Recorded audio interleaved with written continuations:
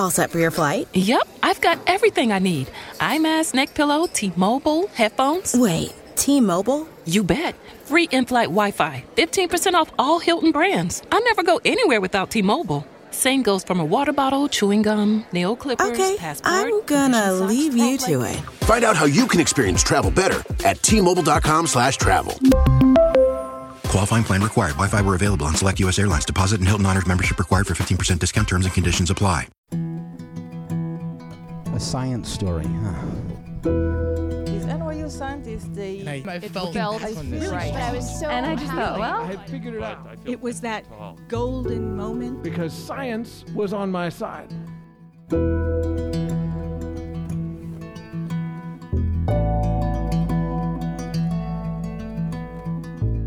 Hey everyone, welcome to the Story Collider, where we bring you true, personal stories about science. I'm your host, Erin Barker, and this week's episode is about passing tests. Each of our storytellers is trying to get through two very different but very important tests that could affect the course of the rest of their lives. Our first story is from Angel Yao. It was recorded at one of our live stream shows in December at the Tank here in New York City. The theme that night was belonging.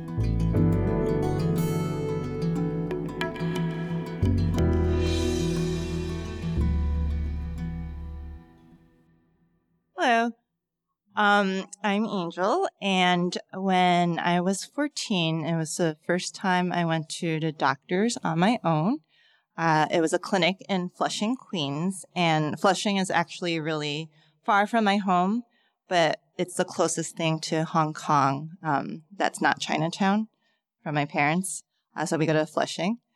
And, I go to doctors all the time with my parents, and I could do it on my own. Like this time I'm a grown-up. I'm writing my own name. I'm filling out these papers. I have to fill out SS number. I'm just going to put 0 and move on. And then there was another paper that I wasn't familiar with. And I was like, is this a depression test? I was really excited because I love tests. So I looked at it, and the first question was, are you unable to sleep at night? Always, sometimes, never. And last night, I wasn't able to sleep because I kept thinking, what if I grew up to be a murderer? And then I just kept thinking that, just wide-eyed, and then I started biting my nails. And I know, biting your nails is wrong, but I keep doing it, and I just felt guilty, and I knew I had to wake up early in the morning, and I the whole night I was just like, go to sleep, don't bite your nails, but I kept doing. So unable to sleep, always. Are you never proud of your schoolwork? Always. I could shade that apple better. Do you question everything? Do I question everything? Yes. Oh, always. Are you tired all the time? Always. Are you nervous all the time? Always. Are you anxious all the time? Always, always, always. Are you doing this right? I felt like I was doing this wrong because I'm putting always in everything. But deep down inside, I knew I wanted an adult person that's not my parents to kind of tell me what is wrong and maybe help me fix it. So then the doctor came and we did our regular checkup. And finally, at the end, he looked at the paper. He grabbed it. And I was excited. My heart was beating. And he just looked at it and looked at me. And he was like, you don't have this, right? And just kind of dismissed it. It's like, everyone is stressed all the time. Everyone can't sleep. You don't have this. And I was just like, mm-hmm. And in my head, I was like, he's right. I don't have this. Why did I do that? Maybe I'm overreacting. Maybe I needed attention. I don't know. So right away, I was just like, he's right. And I thought, this is normal. I'm normal. And I moved on. And then as I was growing up, still sleepless nights. I still bite my nails. I'm trying, but I can't. And also in my mid-20s, a lot of my white friends were raving about their therapists. And I was like, oh, okay. I was really open to it, but I didn't have a job. I didn't have insurance. And it takes me so long to figure out the simplest things, like, what type of maxi pad to buy. I would be like, okay, by the time I think extra long, extra absorbent, wings, generic floral scent, my period would be over already. So imagine me picking a therapist. It's impossible. So then I was like, I will do this on my own. I can make myself feel better. So I did it on my own for 10 more years until I was 30. And there was one day I was commuting to work. Yes, I got that 9-to-5 job, snagged a job. I was commuting to work, and the subway just halted. And it was one of those times where it stopped and people had to physically leave the subway. And so in my head, I'm like, okay, do I wait for the next train to come, or do I go to the next stop, walk to the next stop? Should I just take a whole train altogether, new route altogether, or a cab? Maybe I should cab it, but it's so expensive. And maybe by the time I get a cab, the subway will be already there, and then I would have wasted all this money. So I got to work, and no one was there, so I had that whole thing for nothing. And because no one was there, I just turned on my computer and Googled Asian women therapists Queens, and only one name came up, Cherry Tan. I was like, oh, okay, that was very easy. I just had to do it. So then Cherry Tan was my therapist. And the first few sessions were fine. I felt like I was just venting a lot, and I made sure, I had a list of everything I needed to say, because $3 a minute, that's a lot, and I have to make sure it was worth it. And then a few more sessions in, Cherry was like, well, along with your anxiety that we, diagnosed right away, of course, she said, I think you have OCD. And that surprised me, because I was like, I don't scrub my hands a million times. I don't count my steps. I'm not monk, And I'm like, I do have focus issues. Maybe I have ADHD. I was kind of aiming for that, because a lot of, adult women have undiagnosed ADHD, like Paris Hilton and Solange Knowles. And she was like, no, I think you have OCD. I'm like, well, let's go to a psychologist to get you assessed. So we scheduled a psychologist appointment and more assessments, which I was like, I loved. But it wasn't as fun as I thought it would be. There's just a lot of tests. There was a memory test, a pattern test, and then a reading comprehension test. I felt like I was back in high school, SATs. I'm like, okay, do I read the passage? No, I don't have to read the passage. I can just keep the keyword. No, I have to read the question first and then look at the passage. What if I don't know the answer? Should I leave it blank, or should I just guess? What is the correct thing to do? And then I didn't finish the test in time. But there was also a lot of self-assessment tests. And it was like, are you tired all the time? Yes. Do you question everything? Yeah. Yes, I do question everything. Can you sleep at night? Well, last night I was worried that what if I got murdered by a 14-year-old? So I was like, and then I just felt like I wish this was easier. I wish it was a BuzzFeed quiz. I wish it was just 6 pictures of breakfast foods, and then you just pick one. I'm like, corned beef hash, you have ADHD. That's what I thought.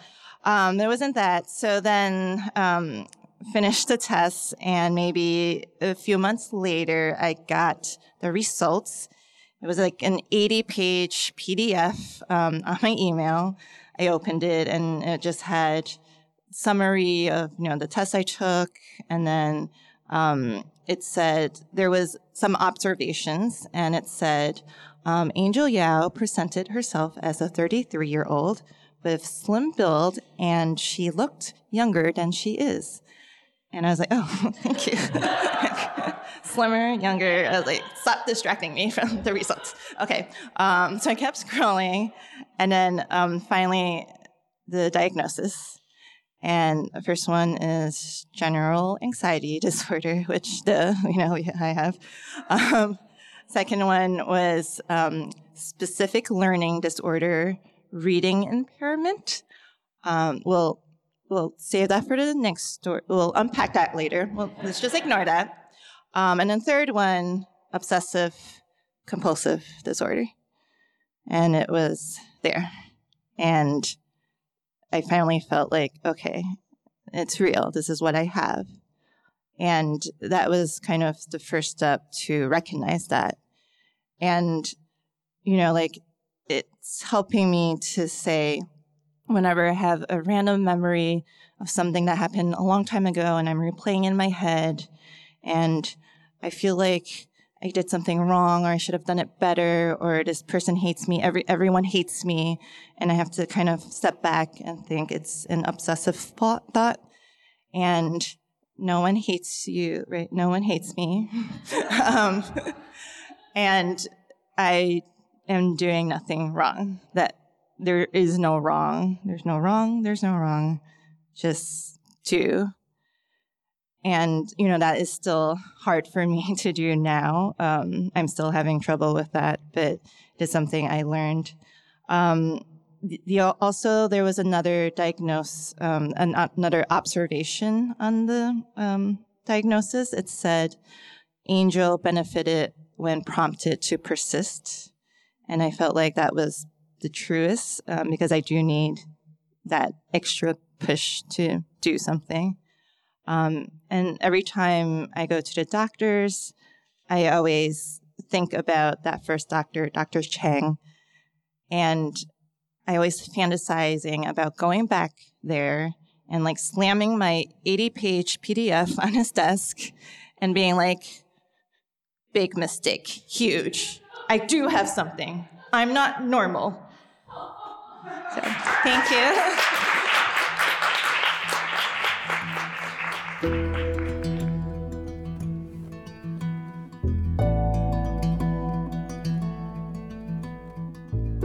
That was Angel Yao. Angel is a comedian, storyteller, actor, and filmmaker from Queens, New York. She started her comedy career unintentionally in high school when she ran for school council. From then on, she knew how to laugh at herself. She founded Asian American Film Thing and Shoes Off, Mouth Off. Both events showcase AAPI storytellers and creators.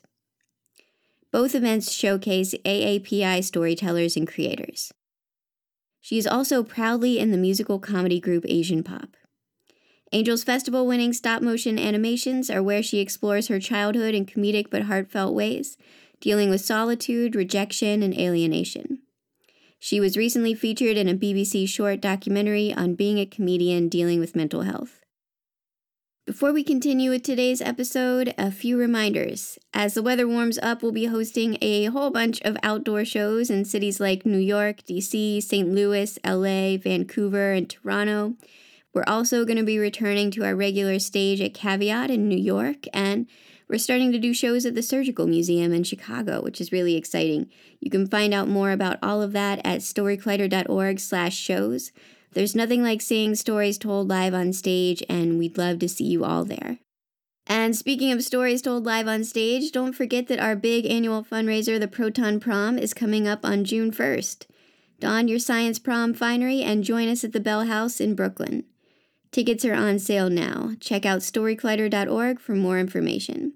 We are starting to announce our amazing lineup of storytellers this week. We're also continuing to offer online storytelling workshops for individuals as well as private groups. You can find out more at storycollider.org/education. And finally, if you're a fan of this podcast, if you, like us, believe in the power these stories have to reveal the humanity behind science, to change our understanding of how science happens and who it belongs to, please consider donating to the Story Collider at storycollider.org/donate. You can also sign up to support us on a monthly basis at patreon.com/thestorycollider. Our Patreon supporters receive an ad-free version of this podcast, as well as occasional bonus episodes and other gifts. In fact, if you become a Patreon supporter this month, you can get a discounted ticket to the Proton Prom. And one more thing before we continue, we have merch for sale on our website. If you would like to buy a Story Collider hoodie, t-shirt, or tote bag, you can find those at storycollider.org/store. Your purchases help to support Story Collider's work. We're so grateful to everyone who helps make our work possible. Families have a lot going on. Let Ollie help manage the mental load with new cognitive help supplements for everyone 4 and up, like delicious Lolly Focus Pops or Lolly Mellow Pops for kids. And for parents, try 3 new Brainy Chews to help you focus, chill out, or get energized. Find these cognitive health buddies for the whole fam at ollie.com. That's OLLY.com. These statements have not been evaluated by the Food and Drug Administration. This product is not intended to diagnose, treat, cure, or prevent any disease. When you need mealtime inspiration, it's worth shopping Kroger, where you'll find over 30,000 mouth-watering choices that excite your inner foodie. And no matter what tasty choice you make, you'll enjoy our everyday low prices, plus extra ways to save, like digital coupons worth over $600 each week. You can also save up to $1 off per gallon at the pump with fuel points. More savings and more inspiring flavors make shopping Kroger worth it every time. Kroger, fresh for everyone. Fuel restrictions apply. Our second story today is from Valerie Bintavenia. It was recorded last February at our live stream show in Seattle. The theme that night was Revelations.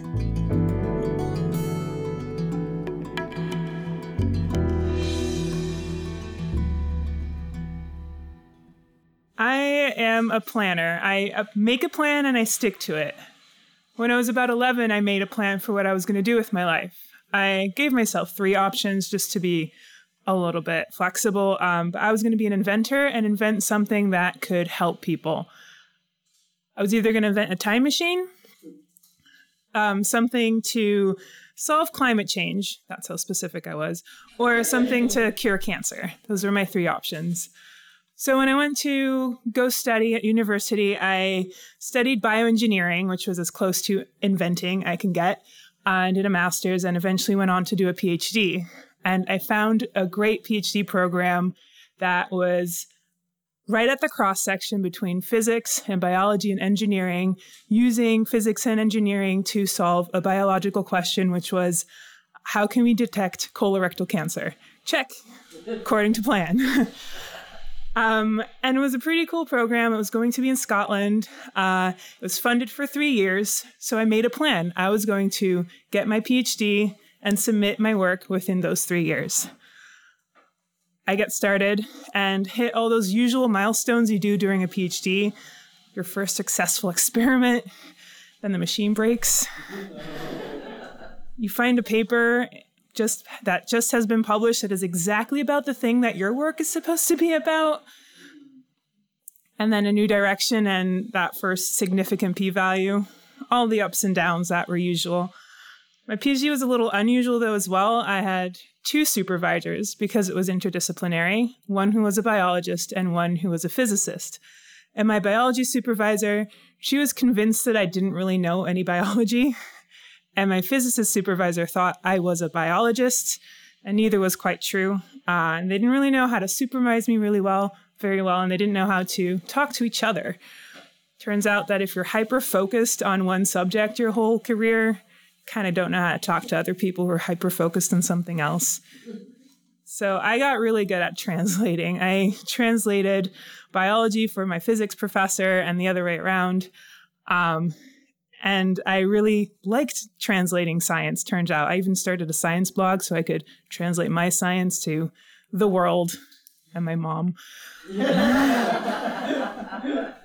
2.5 years later, I'm still on schedule. I'm wrapping up my lab work, getting ready to write my PhD thesis.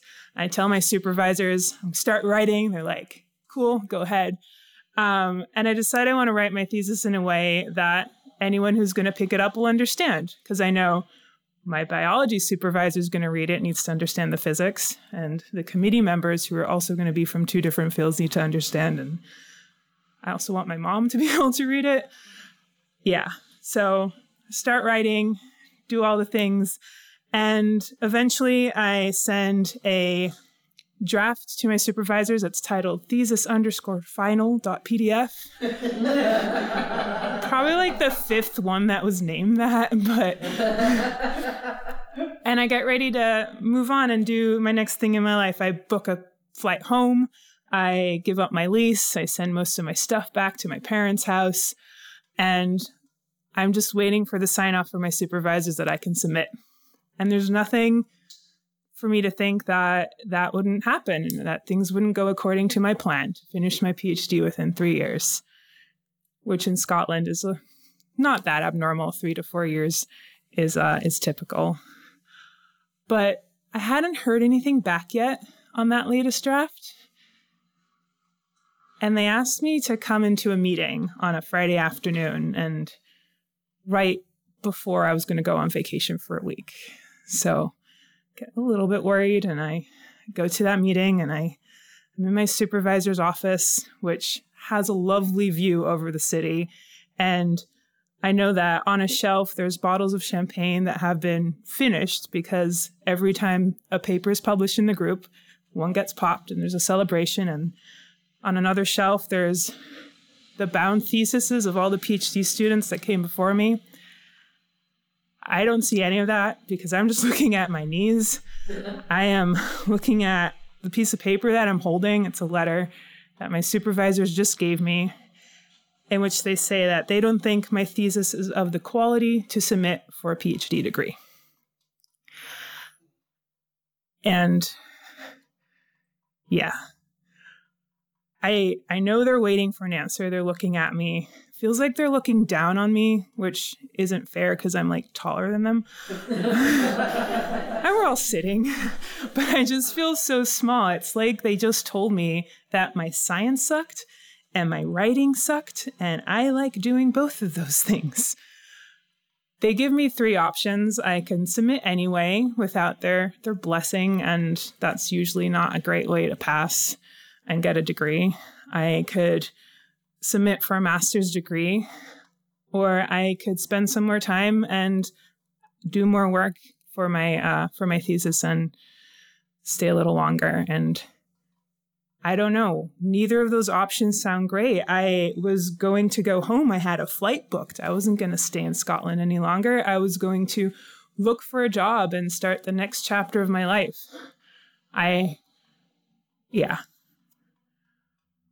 Eventually, one of my supervisors, biology supervisor, she tells me, I know this is a hard decision. You don't have to answer right now. You can let us know later. And I haven't said a word for like a whole half hour. So I just nod and walk out and go cry where people can't see me. The week after, I had a vacation planned. I had some friends come visit me in Scotland, and we were going to go hiking and drive around. And obviously, I had made all the plans and booked all the hostels and bought the whiskey. And I don't know, that week kind of just, it's exactly what I needed. I think it was maybe the Scottish landscapes. They're so green, even though the sky is gray. The world is the greenest you've ever seen in Scotland. And it makes you understand why people there believe in fairies, because it's so magical. And there's like moss everywhere and ferns and Loch Ness with definitely Nessie in it. And I almost imagine that at some point I, on a hike, ran into a bridge and there was little boulders with moss on top of them, like in Frozen, so they were definitely trolls. And there's a troll guarding the bridge asking me, like, you got to pay a toll or you have to answer a riddle, you can't cross. This is just me imagining. But the riddle was, who am I? So somewhere in the Scottish Highlands, knowing that there was a whiskey at the end of the day for me, probably important, I decided that I was going to be a doctor. I was going to do extra work and make sure that I got my PhD. So what if it took me longer than I had planned? 3 years, it eventually was 5 years. Who cares? I was going to finish, contribute my science to the world, that little piece to help people to maybe someday cure cancer. And that's what I did. Well, I did some extra work. I went back to the lab, wrote my thesis for the second time, still in a way so that my committee members who are from different fields would know, like, be able to pick it up and understand it. And eventually I come to the day of my defense, which you have to do a public presentation and then go sit in the room with your committee members and talk about your science and answer your questions. And That part took 5 hours. I was in a room with 2 people for 5 hours just talking about my science. And while it was exhausting, it was exciting because they were asking amazing questions. It's like they read my thesis and understood it all. And they were engaged, and I was enthusiastic to talk about my science, something that I hadn't felt for a while, writing it a second time. And after those 5 hours, they eventually told me that I had passed, that I was a doctor. And I cried in front of them because who cares? I was a doctor. Anyway, thank you. That was my story.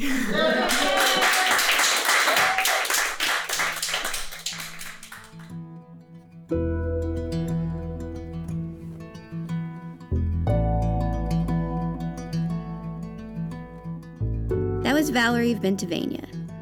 If you ask Valerie to describe herself in 3 words, she would say tall, nerdy, and clumsy. Not necessarily in that order. She has a PhD in life sciences from the University of Dundee and currently works as a science and medical writer at Cognition Studio in Seattle. She enjoys diving deep into the science, translating the complex into the engaging, and bringing in authenticity and the occasional bit of humor. The Story Collider is so grateful to Angel and Valerie for sharing their stories with us. The Story Collider is also very grateful for the support of Science Sandbox. The Story Collider is also very grateful for the support of Science Sandbox, a Simons Foundation initiative dedicated to engaging everyone with the process of science. This podcast is produced by me, Erin Barker, Executive Director and co-founder of The Story Collider, with help from Managing Producer Misha Gajewski, Education Director Nissa Greenberg, and Senior Podcast Editor Jun Chen. Special thanks goes out to Story Collider's board and the rest of our staff, including Managing Director Anne-Marie Lonsdale, Science Advisory Fellow Edith Gonzalez, Operations Manager Lindsay Cooper, and Marketing Manager Nikisha Roberts-Washington, without whom none of this would be possible. The stories featured in today's episode were from shows produced by Christine Gentry and Zach Stovall, and by Emi Okikawa and Kent Whipple, respectively. Our theme music is by Ghost. Next week, we'll be back with stories about near-death experiences. You won't want to miss that one. Until then, thanks for listening.